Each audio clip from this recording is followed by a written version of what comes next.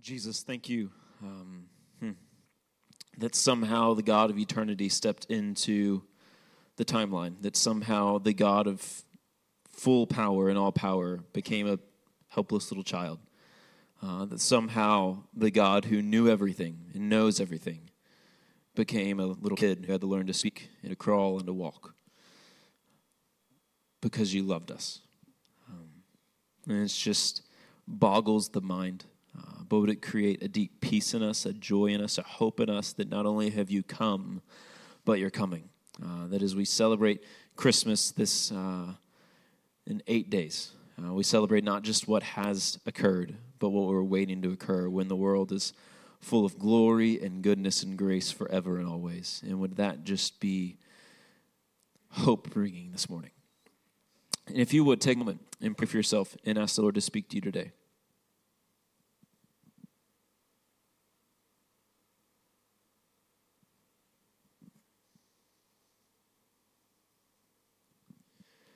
And if you'd be so kind, pray for me that I would speak clearly and have the energy to get through this.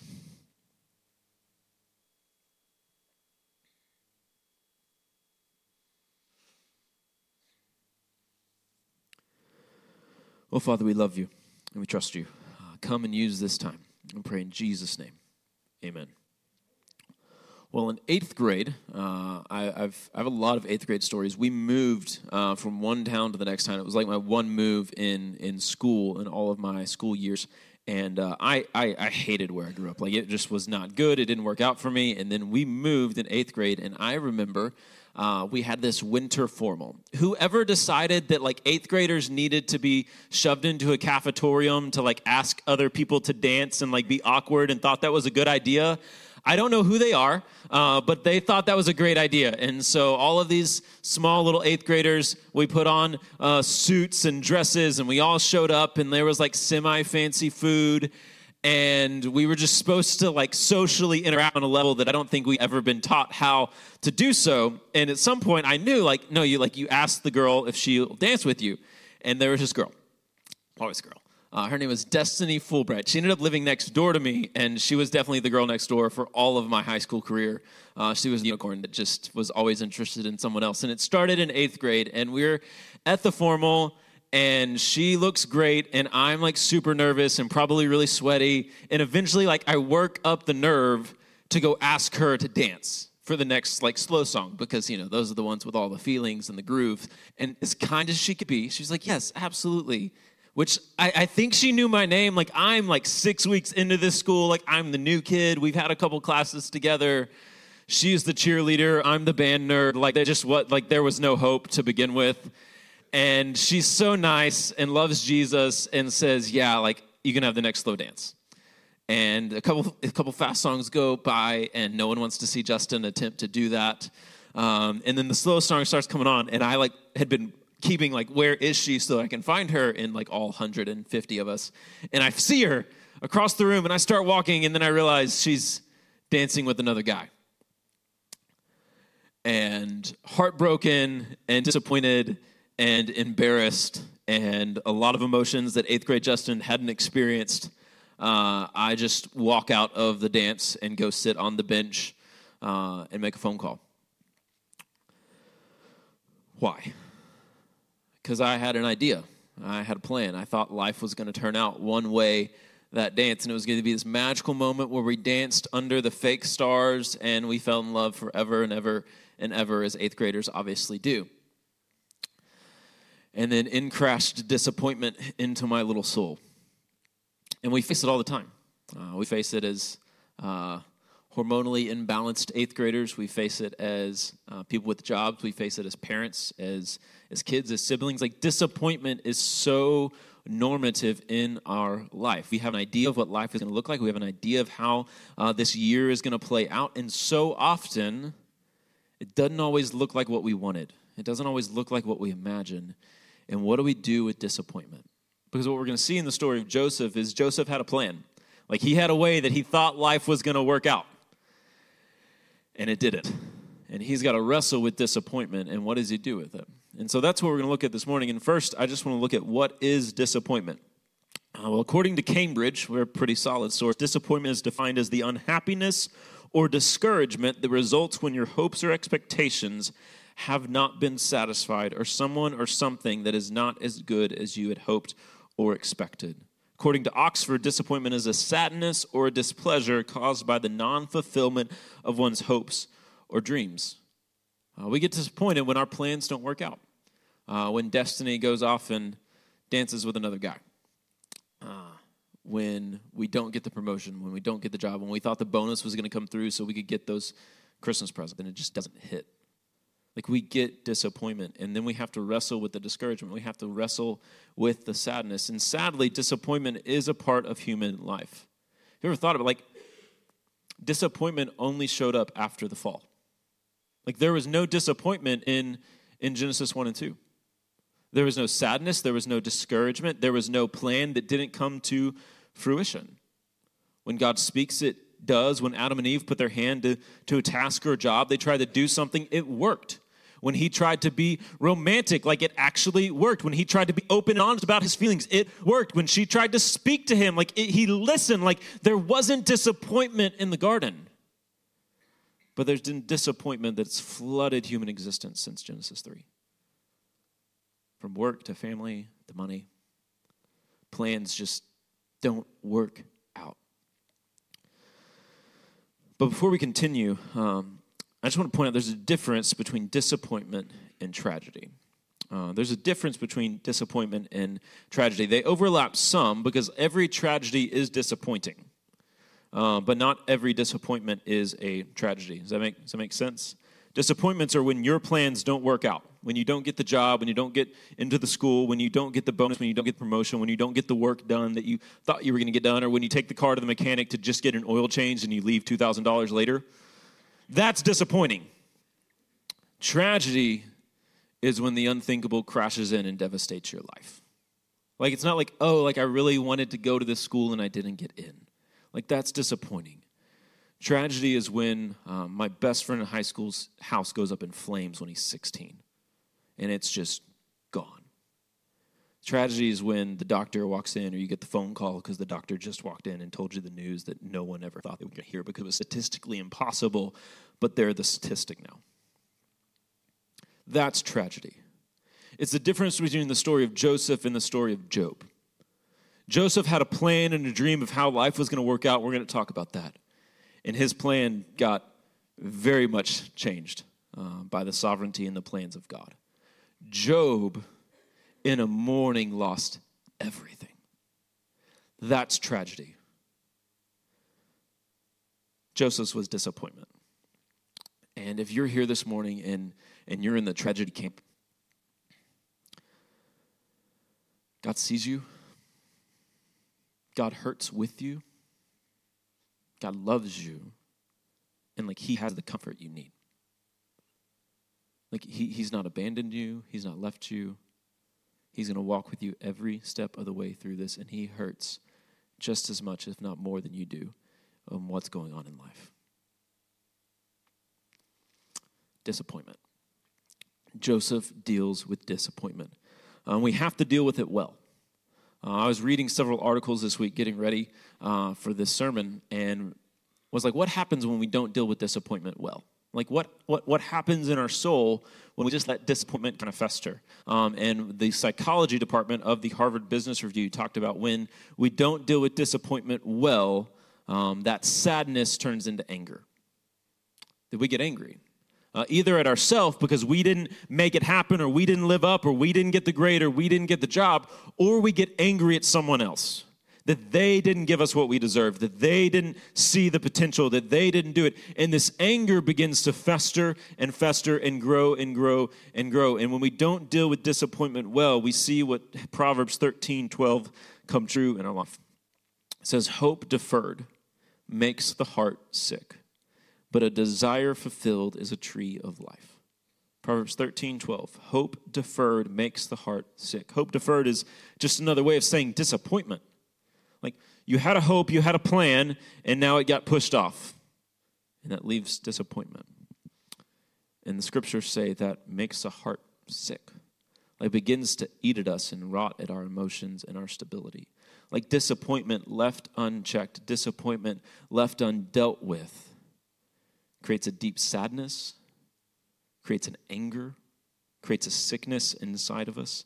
But when our hope is fulfilled, the Proverbs say it's a tree of life.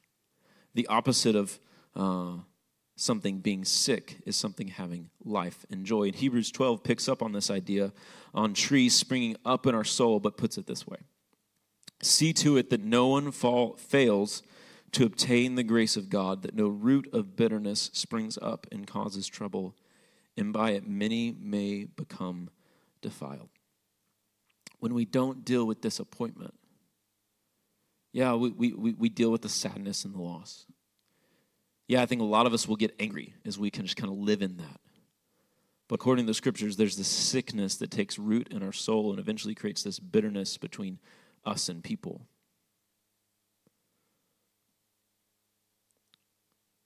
That there's this deep problem that invades our relationship with people because our plans didn't work out. And maybe we're so frustrated because we couldn't make it happen and we're just blaming ourselves. Or maybe we're so angry at them because they're the problem and not us. And you can't look at them, you can't talk to them, you don't have nice words to think about them because your plan didn't work out. We have to deal with disappointment well, because dealing with disappointment well leads to life, and dealing with disappointment poorly leads to death. So how do we do it? How do we deal with disappointment? Let's look at the story of Joseph. Matthew chapter 1, verse 18.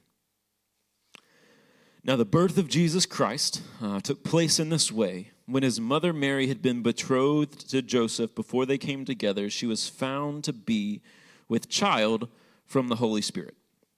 So first things first, like elephant in the room, right? Mary and Joseph are betrothed, and she shows up pregnant. Now, what does it mean that they were betrothed? I found this out new this week. It was fun. I like learning new things.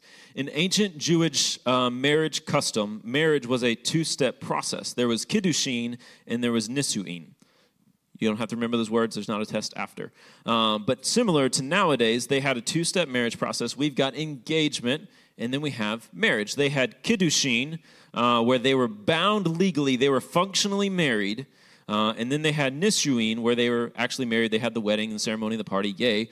We have where people are engaged, and that's the process of becoming one. Your finances come together. You begin to make life plans together, and then eventually you're not really married, but you have been committed to this person that I'm gonna run the rest of my life. I'm going to live my life with this person, and then the day comes, and you functionally and officially get married. It's very similar to engagement and marriage. And so Mary and Joseph are betrothed. They're in kiddushin, and it means that they are 100% married. If you're engaged in American culture, you break off an engagement. If you're betrothed, like Mary and Joseph, you don't break off a kiddushin. You have to get divorced. So they are legally 100% married when they are betrothed, which is very different than what we're used to. You can decide to go your different ways. You can decide it doesn't work out, and you have to sadly send out the retraction of the save the dates, but you don't have to get a divorce. You don't have to go before a judge. You decide we're going to go our different ways. And so they're married. They're in the stage of kiddushin, meaning they're husband and wife, united in every way except physically, until the second stage of marriage. And there was typically about a year between kiddushin and nisuin, between being betrothed and fully married. And this fits with the story of Mary and Joseph. In Luke chapter 1, we find that the angel Gabriel comes to Mary and says, behold, you're betrothed to Joseph, and you're going to have a kid by the Holy Spirit, even though you're a virgin. And then at some point, after miraculously conceiving baby Jesus, Mary leaves Nazareth and journeys to her Aunt Elizabeth and her uncle Zechariah's house to stay with them for 3 months. Then Mary goes back home to Nazareth, and what happens when Mary goes home? There's a baby bump. And she's telling everybody, I didn't sleep with anybody. I'm pregnant by God. And that's her line. Now, I know a lot of us have grown up with this story. And a lot of us are going like, why didn't they just believe Mary. Some of you grew up reciting this story in creeds, like, I believe in God the Father Almighty, maker of heaven and earth, and in Jesus Christ, his only Son, our Lord, who was conceived by the Holy Spirit, born of the Virgin Mary. And so it can become so common that we lose sight of the fact that the Virgin Mary conceived the Son of God by a miraculous act of the Holy Spirit to be Jesus' mom. She didn't have sex. God didn't do anything weird. She wasn't pregnant, and then somehow embryo baby Jesus was there. What? And that's her line. She's showing up. I wasn't pregnant, and then I was, and it's the Son of God. Right. Sure it is, Mary.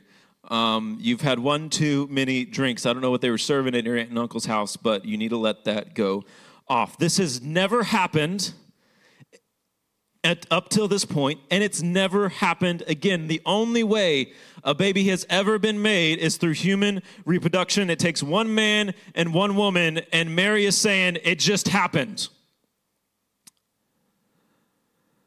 So she comes home.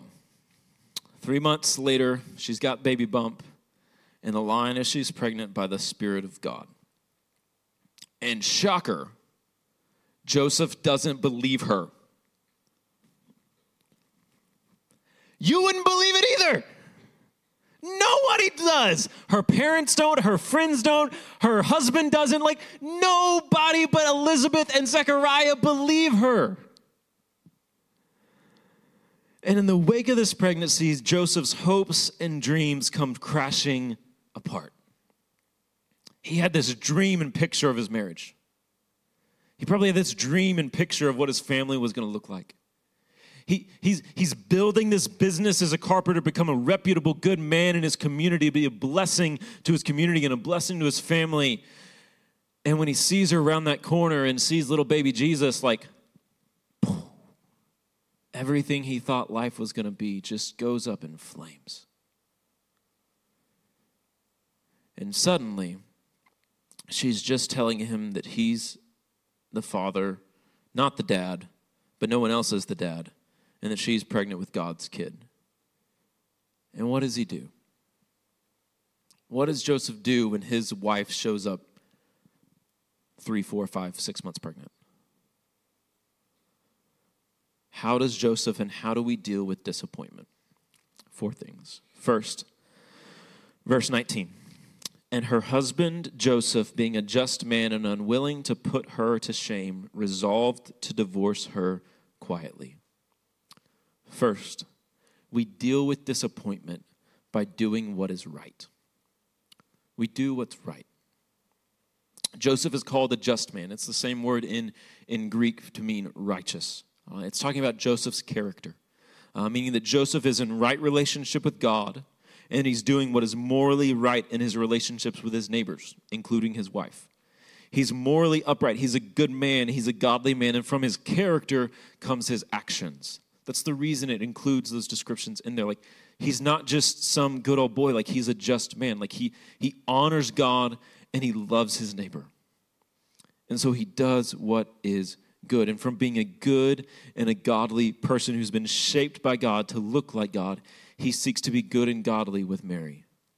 He doesn't want to put her to shame.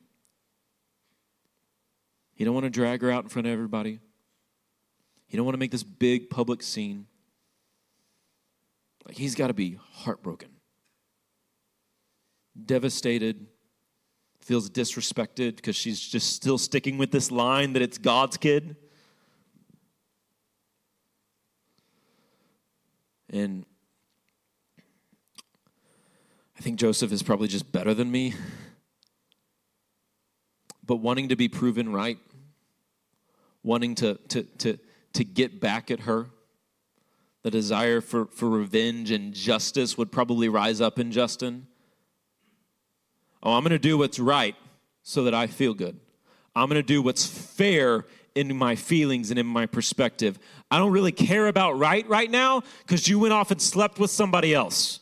I'm going to do what feels fair and what makes me feel good about me. I don't care about right and wrong. You've already messed that up. I'm going to do what I feel is good for me. But he doesn't do that. He's kind, even when he feels like he's been wronged. He's merciful, even when he feels like he's just being lied to.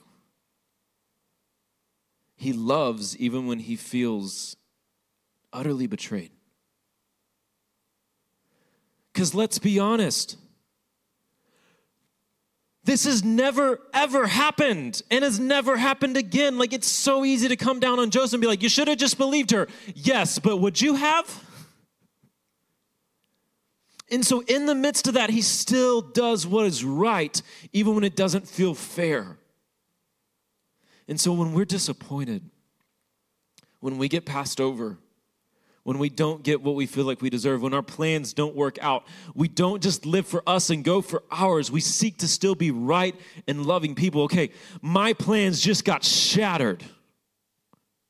And I'm dealing with the loss and I'm dealing with the grief. But as you do that, do what's right to the people around you. Don't do what feels fair. Don't do what feels easy. Don't do what just makes life better for you. Do what's right under God and between your fellow man. Because that's what Joseph does. He doesn't shame her. He's going to go through the right processes, but he's going to do it as quietly and respectfully as possible. He doesn't want to ruin her life, even though he feels like his life has been ruined. He does what is right. Second, we deal with the disappointment by listening to what is true. By listening to what is true. So we do what's right and we listen to what's true. He hasn't fully grasped the entirety of the situation at this point. He's still wrong. Like, that is the Son of God in your wife. How that works out, still not clear on that one. Do we understand his perspective and like his disbelief and like not getting it? Yes. But he's still wrong. But even his disappointment, he doesn't shut his ears. He doesn't close off. He doesn't clam up. He doesn't say, I'm just going to believe what I want to believe, and my truth is ultimate truth. No. He's still humble. He's still open to a different story. He still listens. Verse 20. But as he considered these things, so he's planning to divorce her quietly, not shame her, just do what's, in his perspective, she slept with another man. That's ruined their marriage. He's going to divorce her quietly. He's not going to shame her. She can go back to her parents' house. He can move on with her life. She can move on with hers. He's not just going to drag her in the center of town. And as he's considering like how he's going to do this and how this is all going to work out, behold, an angel of the Lord appeared to him in a dream, saying, Joseph, son of David, do not fear to take Mary as your wife, for that which is conceived in her is from the Holy Spirit. She will bear a son, and you shall call his name Jesus, for he will save his people from their sins. All this took place to fulfill what the Lord had spoken by the prophet. Joseph listens, even in his disappointment. When our plans don't work out, do we shut off, or are we open to hear? Or are we, as James says, slow to speak and quick to listen? When there is disappointment because of family, when there is disappointment because of work, when there is disappointment because of finances, are you still willing to hear from the Lord? Or are you shut off to him? No, I tried it your way, and that clearly didn't work out, you see? So now I'm going to do it my way. Are you willing to still be wrong? Are you open to another path? Right? Like in this moment, Joseph is invited into the greatest story of humanity. And he has to make a choice. Am I willing to listen? That Mary's actually right?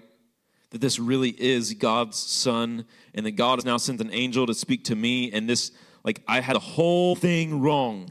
Is my life still blown up and blown apart, and what I thought was going to be is no longer? Yes. Am I still disappointed? Do I still have to deal with the grief and the loss of what I thought life was going to be? Yes. But are you still willing to listen? Because Joseph was still wrong. Are you still willing to listen that he is going to provide for you?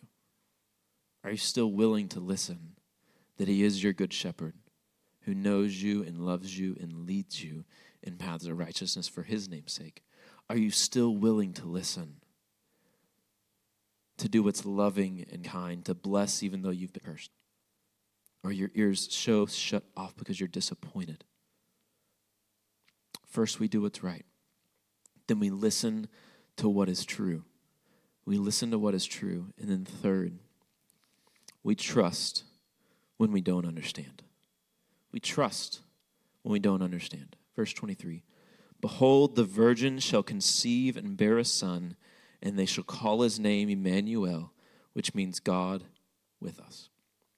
So he's quoting from Isaiah chapter 7 here. So the angel in Joseph's dream is quoting Isaiah chapter 7. And in Isaiah chapter 7, Isaiah prophesies this prophecy. And he says, the way you know it's going to be true, the sign that's going to prove that this is really going to happen is a virgin's going to conceive and bear a son.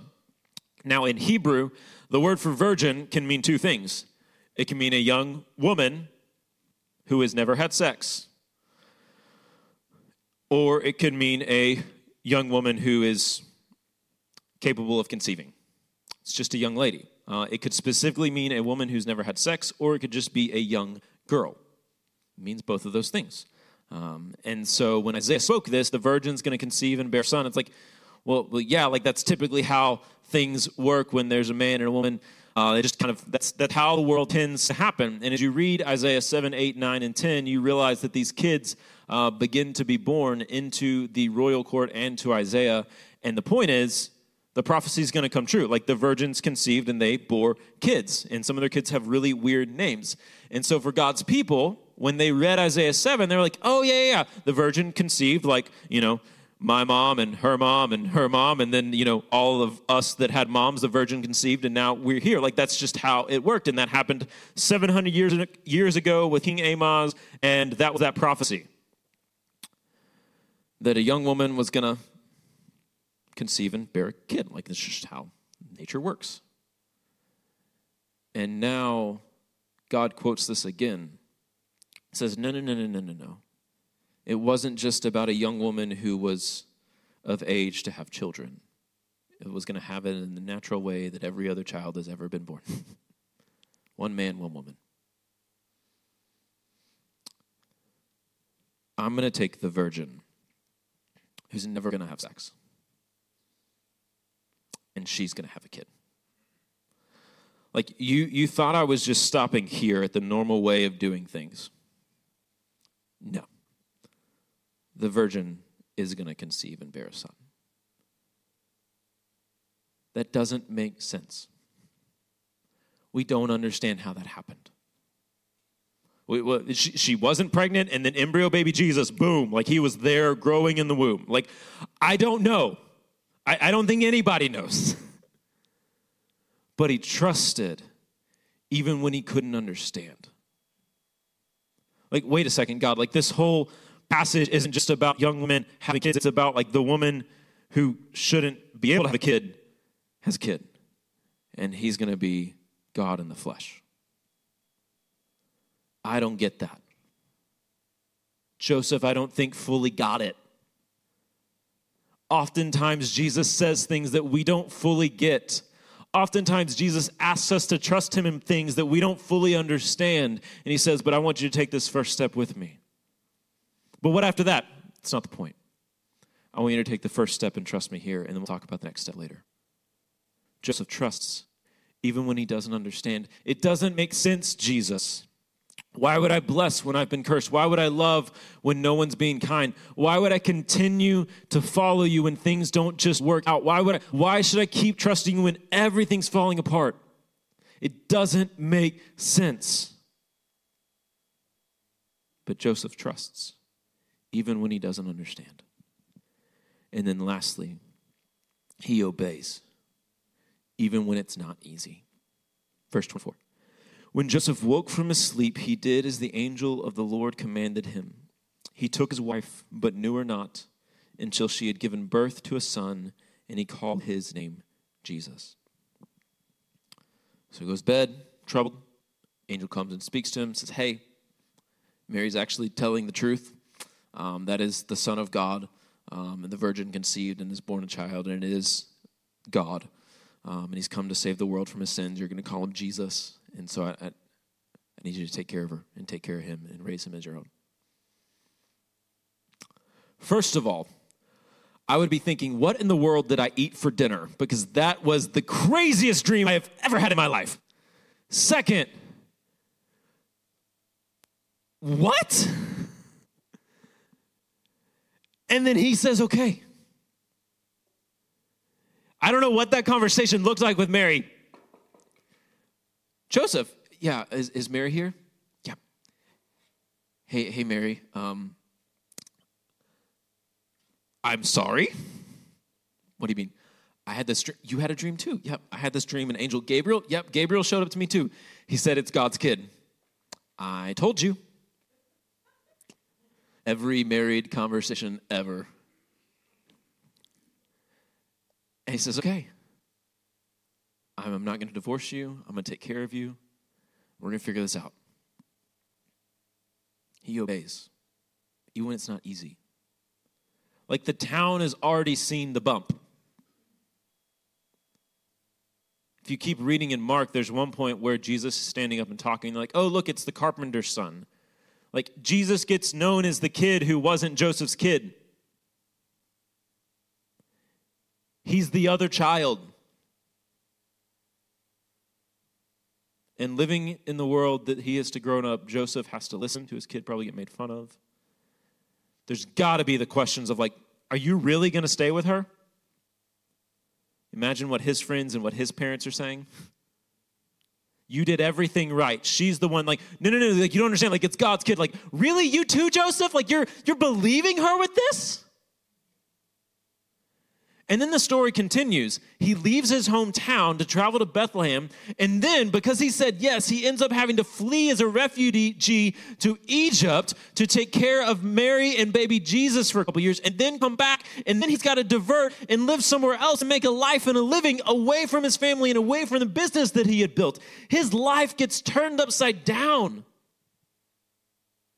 He obeys, even when it's not easy.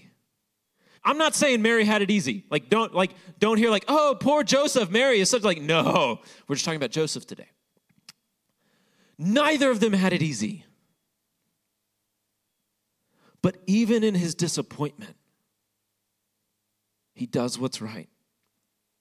He listens to what is really true.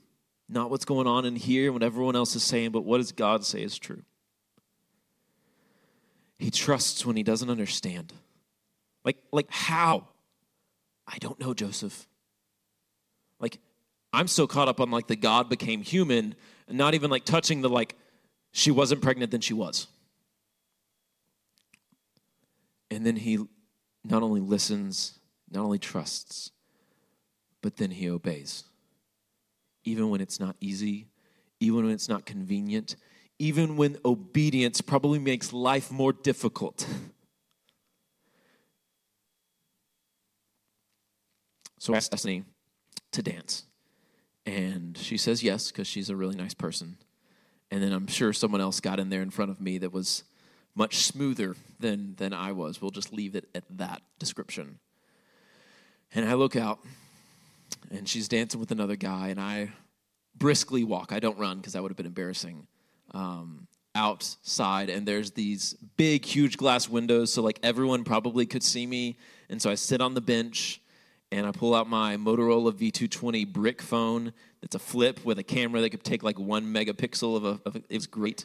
And I call my dad. Hey, come get me. What? I thought you were the date. I need you to come get me. Why? I don't want to talk about it. I just need you to come get me. Okay. So he hangs up the phone, he jumps in his truck. A few minutes later, he's there. And in silence, we ride home. We talk about it a little bit later. Some of you walked in here and life has just been disappointing this season. Like plans aren't working out like you thought that they would. Life is getting turned upside down.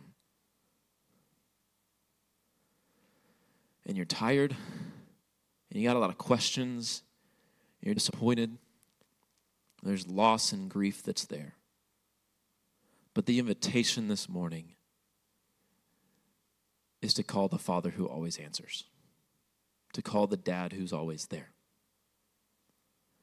You don't have to talk about all of it right now. He already knows. But the opportunity is to stop running from him because you're disappointed about how life turned out and start running to him. Yeah, did he mess with your plans? Yeah, he did. Did he mess with Joseph's plans? Yes. And over again in the story of the Scripture, he messes with our plans to carry out his plan in every single time. When people like Joseph just do what's right and to listen and trust and obey even when it's not easy, even when their plans get left behind, they find joy, they find life, they find a story they could have never written, and they find the chance to be a part of what God's doing in the world that they never would have had. And so maybe life is disappointing right now. And as we respond to the Lord's Supper, the opportunity for you is to stop running from him in your disappointment and run to him, because he is Emmanuel. He is God with us. He never fails. Like, he's not going to let you down. Your plans might have let you down. How you wanted life to turn out might have let you down. But he's not going to, because he's faithful and he's good. And he loves us and he came for us to save us. Let's pray. Jesus, thank you that you stepped into our disappointment, that you stepped into our world, that you've walked life like we have, that there's nothing we go through, there's nothing we struggle with that you weren't tempted by. You understand life not working out. You understand disappointment. You understand tragedy and all of the emotions that come with it. And so knowing that you get us and that you're faithful and true, would we run to you this morning and not from you? Would we trust you're steadfast and faithful to generations, even in our life right now? When life feels like it's falling apart, when plans have gotten dashed on the rocks, when disappointment has just flooded this season of our life, this morning would we run to you and not from you, because you came for us, Emmanuel, to save us from everything.